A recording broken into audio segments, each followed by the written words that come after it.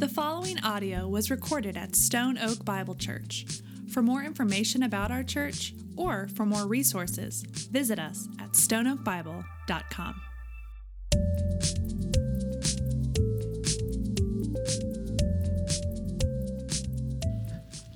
Listen, I've never done this before in the short history of our church. Typically what we do here at Stone Oak is we walk through books of the Bible together.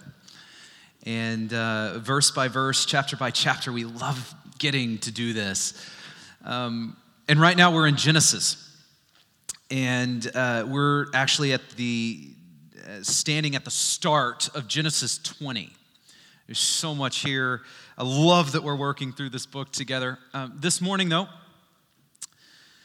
as your pastor, I need to call an audible. As I've been praying and just praying for our time together this morning, I believe that the Lord has led me to a scripture, the one you just heard. And although I have prepared to preach Genesis 20, that one will have to wait. At some point, maybe we'll be able to. No, we will jump back in. But for this morning, I'd like to take us in a little bit of a different direction.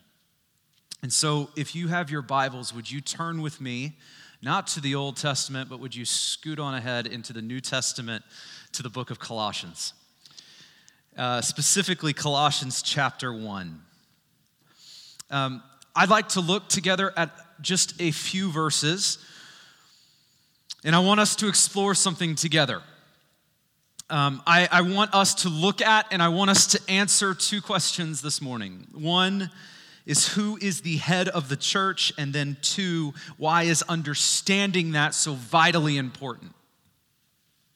And let me set the stage just a little bit for us this morning.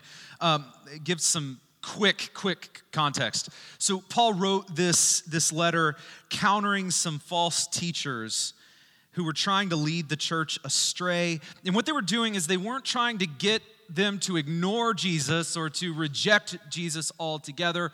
But what these false teachers were trying to do was to get this church to make Christ one of the many options. So it was not to reject him, but just to make him one of the items on the spiritual buffet. And so Paul's letter here was really in response to this. Paul is going to exalt Jesus in this text, elevating Christ to his rightful place. And so I want us to walk through some of this slowly. We're really going to camp in verses 17 and 18, but we'll kind of do some touchdowns till we get there. So let me start in verse 15. It says, he is the image of the invisible God. Image here means two things. One, it means the representation, and two, the manifestation. Let me unpack that a little bit. Representation is the idea of, like, if you were to take a penny out of your pocket, Abraham Lincoln, that is a representation. It is a symbol. It is not Abraham Lincoln in your pocket. It is a representation of Abraham Lincoln in your pocket. And that is what it means by image or representation. So in that way, Paul says Jesus was the representation of God on earth. He represented God on earth, reflected him. That is certainly true. In fact, if you think back in Genesis when God created man and women, he said, I create you in my own image. In the image of God, image bearers. And in the same way, in that way, Jesus is certainly an image bearer of God, right? But that's not all. If we were to leave it there, we would miss it here, because this word also carries with it this idea of manifestation. And it's at this point that Jesus becomes very different from you and I. At this point is where in Christ, the invisible God became visible. Jesus did not just represent or reflect God. No, Jesus shared the same substance as God. In other words, in Christ, God came down, put on flesh, dwelt among us. This is Christ. We see him, we touch him, we hear him. It wasn't just that in him we saw the image of our God. No, in Christ we saw God himself in the flesh. Jesus didn't just represent our God, he is our God. God with us, Emmanuel, like the writer of Hebrews says in chapter 1:3. He says he's the radiance of the glory of God, the exact imprint of his nature.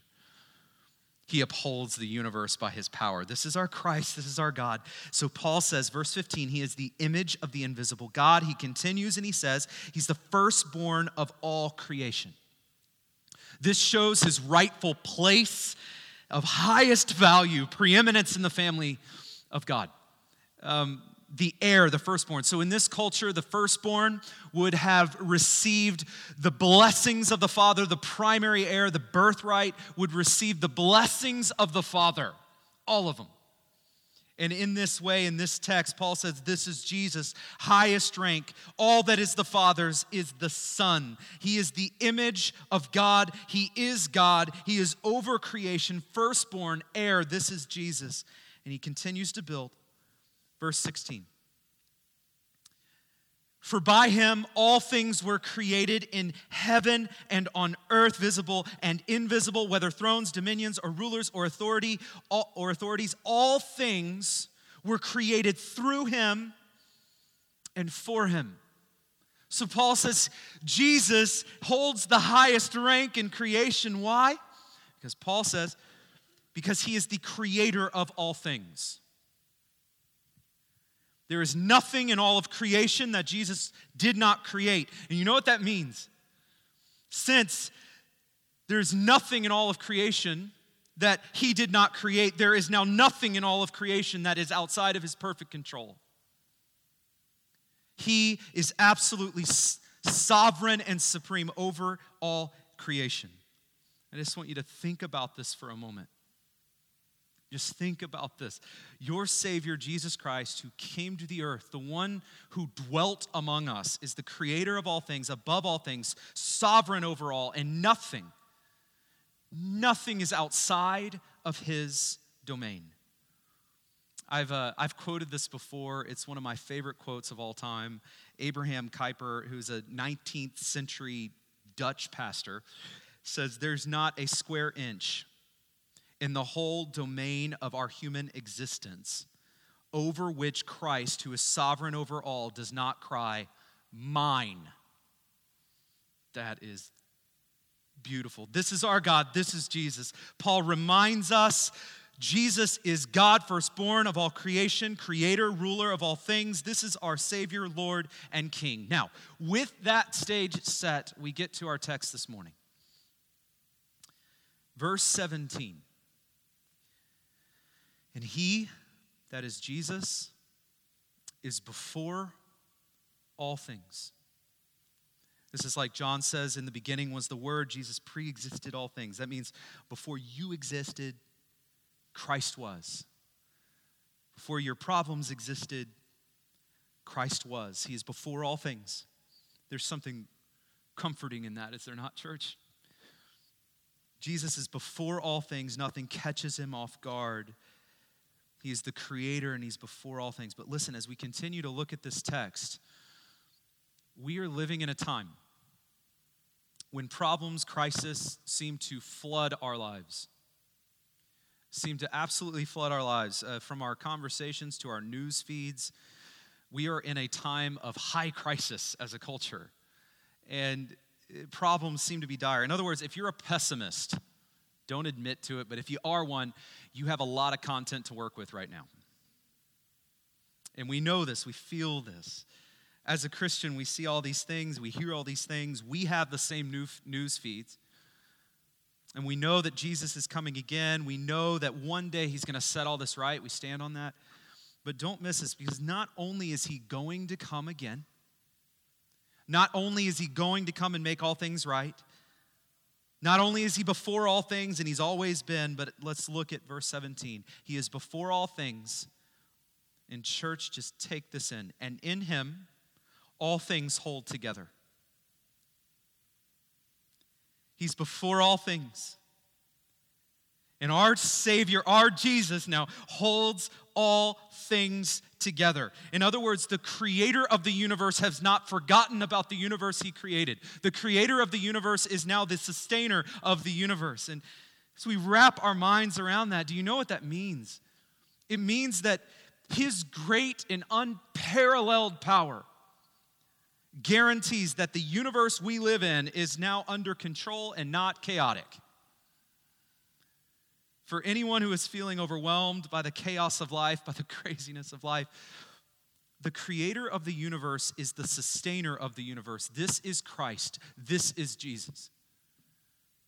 There's a way of thinking about God that has been called deism. Has anyone ever heard of deism? The idea of deism is pretty simple. It's the idea that God created the world, and after he created it, set things into motion, he then gets to back away and let the world function the way he created it to function. The example that we use for this is like a divine clockmaker who builds the clock, gets it all together, winds it up, whatever. I haven't built a clock, but I assume you wind it up, and then you step back and that clock then works.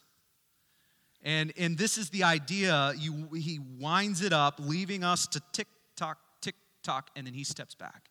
That's deism. Church, that's not what Scripture says about our God.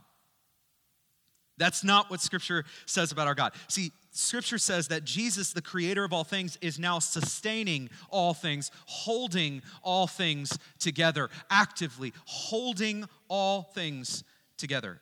In a world that feels chaotic, we stop and realize Jesus is Lord, King, and Sustainer, and our world, our life, your life is not in chaos. Because he holds, in him all things hold together. He is before all things, and in him all things hold together. Now, I want to be honest here, and this is what the Lord has been working in me. It is easier, at least it's easier for me, to know and to memorize this scripture than it is to truly believe this scripture. It is easier to trust Christ with the eternity of my soul sometimes than it is to trust Christ with the problem that I'm currently facing. The struggle that has its grip on me. He is before all things, and in him all things hold together, but too often I wear too much weight. I don't know if you can relate to me here. But as I read this text, here's what I can do in my flesh. Are you ready? I can read, he is before all things, and in him all things hold together, and then understand that to mean he is before all things, and now I'm going to do my best to hold all things together. Can you relate to that? Too often I feel the chaos around me, and I try to gain back that control. And if you're a control freak in here, you're cringing, you know what I mean.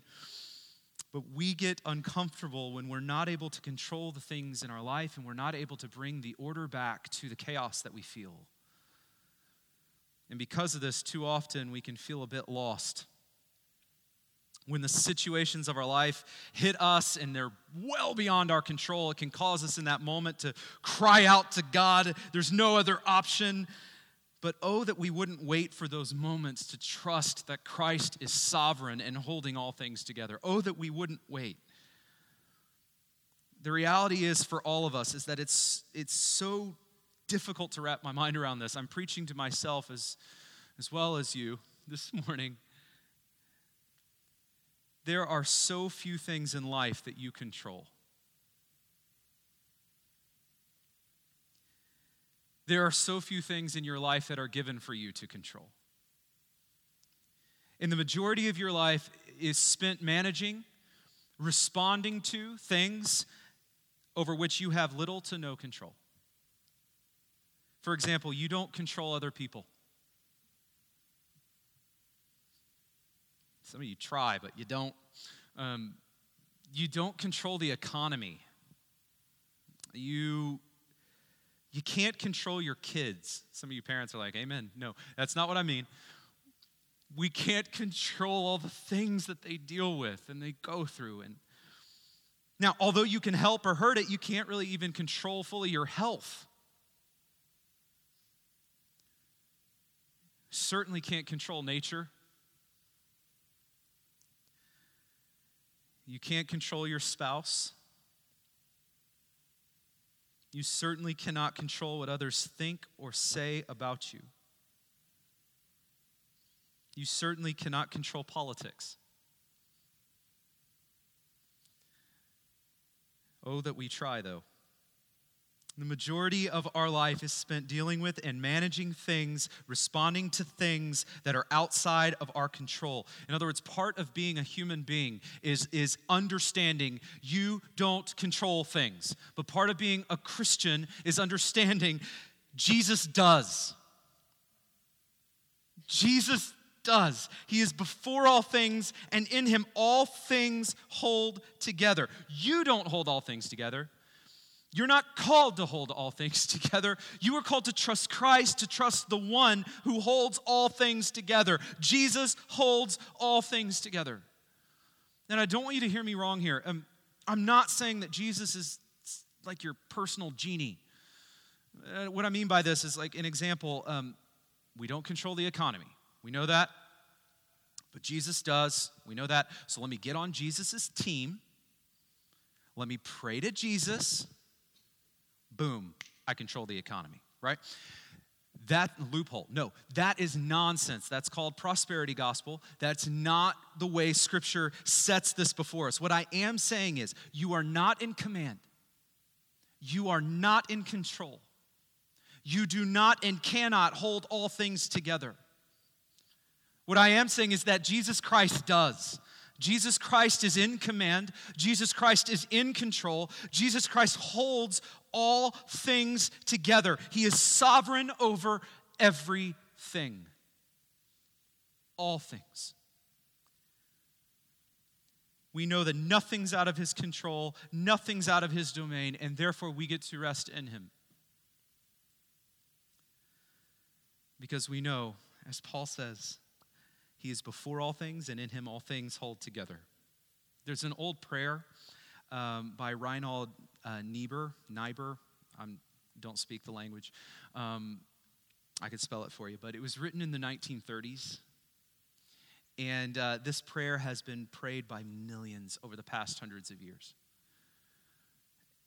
It's referred to often as the Serenity Prayer. And this prayer has been a prayer that I've prayed often. It's been really powerful for me. I just want to read it because I think it's powerful for us in this context in Colossians. The prayer says this: God, give me grace to accept with serenity the things that cannot be changed, the courage to change the things which should be changed, and the wisdom to distinguish one from the other.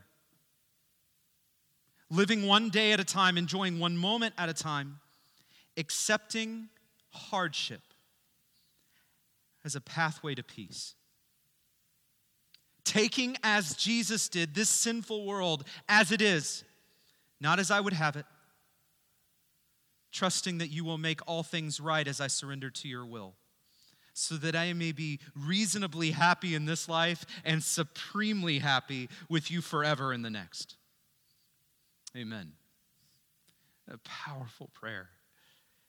I got to ask, so how can we possibly live like this and approach our lives like this? Church, the only way that we're able to live like this and approach our lives like this is to trust and to know that Jesus holds all things together.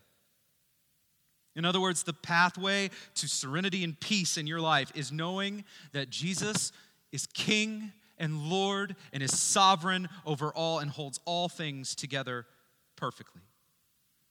And for anyone here who's facing a difficulty, facing a struggle that is beyond you, and for anyone here who's looking at your life and you see so many things that just seem to be beyond your control, maybe you're facing health issues, relationship issues, marital issues, struggles, trials, whatever they may be, things seem to be out of your control. Jesus is King. It may feel like chaos, but just because it's outside of your control does not mean it's outside of his. He is sovereign. He He is king over all things, over all times, and over all trials. We can know and we can trust that our king is good. Now, Paul's going to push this even deeper and even further. It says he is before all things, and in him all things hold together. And in verse 18, right out of this says, and he is the head of the body, the church. Jesus is the head of the church. Would you take that in and would you just consider what that means? Jesus, the perfect representation of God on earth, God in the flesh. Jesus, the creator and ruler of all things, the Lord, the King. Jesus, who is before all things, and Jesus, who holds all things together, creator and sustainer. That Jesus is the head of the church. What does that mean about the church? It means that just as Christ is sovereign over all creation, Christ is sovereign over his church. Just as he holds all things together, sustains all things, he holds the church. He sustains the church. Jesus says in Matthew 16, on this rock I will build my church, and the gates of hell will not prevail against it. Jesus sustains his church, leads his church, holds all things together. Through the ages, governments, powers have attempted to extinguish this thing called the church. The church has often been persecuted. The church has faced so many trials from both outside and inside. But through it all, the church will stand. The church will endure because Jesus is building it, because Jesus is sustaining it. Even through, as Jesus says, the attacks of hell itself. Now, to be clear, we are a collection of broken people. We are a collection of sinners. This is and has always been true. And to make matters worse, we are led by broken people. We are led by sinners, and that is and has always been true. But through it all, the church will stand and the church will endure. Because Jesus is building. Jesus is sustaining. Even through the attacks of hell itself. Just take this in and just put all this together. He is before all things, and in him all things hold together. He is the head of the body, the church. And as we read this together, there should be a confidence that begins to grow in our bones. There should be a confidence as we look around the people in this room. We are a collection of unlikely people, and if it were left up to us, we would surely mess it all up. But it is not left up to us. Because we are this unlikely group of people who have been saved by grace through faith, who are loved, called, redeemed. And the best part, we are his people under his perfect and sovereign leadership. He is the head of the church. Christ who said, I will build my church. Christ who said, I will build it, and when I build it, hell itself can't attack it. Jesus is before all things. Jesus holds all things together. Jesus is the head of the church, and because of that, we are able to have a confidence together that is unshakable. Jesus is the head of the church.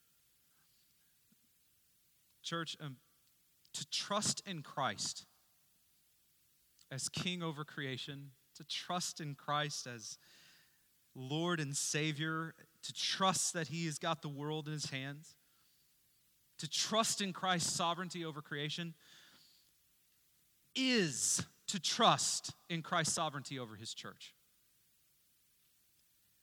And I want us to think a little deeper about this, about Christ being the head. One of the most common metaphors in Scripture when we look and we think about the church is the metaphor of the body of Christ. And we are told that we are the body, we're all working together, needing each other, diverse and unified. You don't need to turn with me here, but one of the most powerful examples of this is Paul in 1 Corinthians 12. He says, just as the body is one and has many members, all of the members of the body, though many, are one body, so it is with Christ. He says that we're all one Spirit, all baptized into one body, Jew, Greek, slave, free, that we're all made to drink of one Spirit. Not the body consists of not one member, but many. And then he goes on to say, hey, and the foot can't look at a hand and say, hey, you don't look like a foot, so you don't belong. He says, that's nonsense. He says, the eye can't look over at the ear and say, you don't see as well as I do, and say you don't belong. Paul says, that's nonsense. We belong together, diverse and unified. And then I love how Paul says it in verse 18. He says, but as it is, God arranged the members of the body, each one of them as he chose. God arranged the members of the body, each one of them as he chose. Christ, the sovereign head of the church, is building the church, arranging the members as he chooses. Verse 24, but God so composed the body, giving greater honor to the part that lacked it, that there may be no division in the body, but that the members may have the same care for one another. If one member suffers, all suffer together. If one member is honored, all rejoice together. Now you are the body of Christ and individually members of it. Notice it is God who arranges. It is God who puts together in his sovereignty. And here's my point. Acknowledging Christ as the King of creation is to acknowledge Christ as the sovereign head of the church. And more than that, acknowledging Christ as the head of the church is acknowledging the fact that Christ has placed you here and arranged you here for a reason. You are not here by mistake. You are not a mistaken member of the body. You have been divinely arranged by Christ. Paul says you are the body of Christ and individually members of it. You are the members of the body and he is the head. And acknowledging Christ as the head is submitting to the fact that nothing we face is too much to our God, submitting to the fact that Christ is sovereign over his church and building his church. And by the way, we know that when Christ said that he's building his church, he didn't mean through bricks and mortar. He meant with you and me. And that Christ has divinely and sovereignly placed us together in his body. Christ is the head of the church, and wrapping our minds around that is so important. Here's why this matters. Earlier I talked about deism, the belief that God is the divine clockmaker, created the world, wound up the clock, then stepped away to watch it function without him. Listen, we have a temptation, even for people who reject deism, for people who believe that God is alive and active in his creation. For us who believe Christ is holding all things together, we still have this temptation, somehow, some way, to view the church like a deist would. To think Christ founded the church, he set us together, he gave us the great mission, but then like a deist God, he ascended, he stepped away, and he's watching it function without him. Now, we wouldn't say this, but sometimes we fall into the temptation of believing this. And Paul says in our text, no, he is before all things, in him all things hold together. He is the head of the body, the church. Christ is still sovereign. He still sustains. He is sovereign over all creation and over the church, over your life. Listen, the goal, the aim of this morning is simple. I want you to see Christ in his word. I want to encourage you on a very personal level. I want you to see our sovereign Christ. And I want it to strengthen you this morning because he is our sovereign king. But not only that, my hope and my prayer is that in Christ, because of Christ, that you are encouraged together. That we are encouraged together, that our confidence together grows, that in Christ our confidence in each other, our confidence in the church will grow. And that we would walk together in what I will call this morning, I hate this term, I'm just going to go with it though, a holy, humble swagger. Don't hear me wrong, I'm not talking about a swagger or a confidence that comes from us, or because of us. What I'm talking about here is the holy, humble swagger, the holy, humble confidence that comes from the fact that we know Christ is the head. And because Christ is the head, who or what do we have to fear? Because Christ is the head, the gates of hell will not prevail. Because Christ is the head, we know that he is building and assembling us together in his perfect and holy will, placing us together for a divine purpose. Because Christ is the head, we can trust him. We can trust him. Church, would you stand with me? We're about to sing a song, and I just want to read the first verse together. In Christ alone, my hope is found. He is my light, my strength, my song. This cornerstone, this solid ground, firm through the fiercest drought and storm.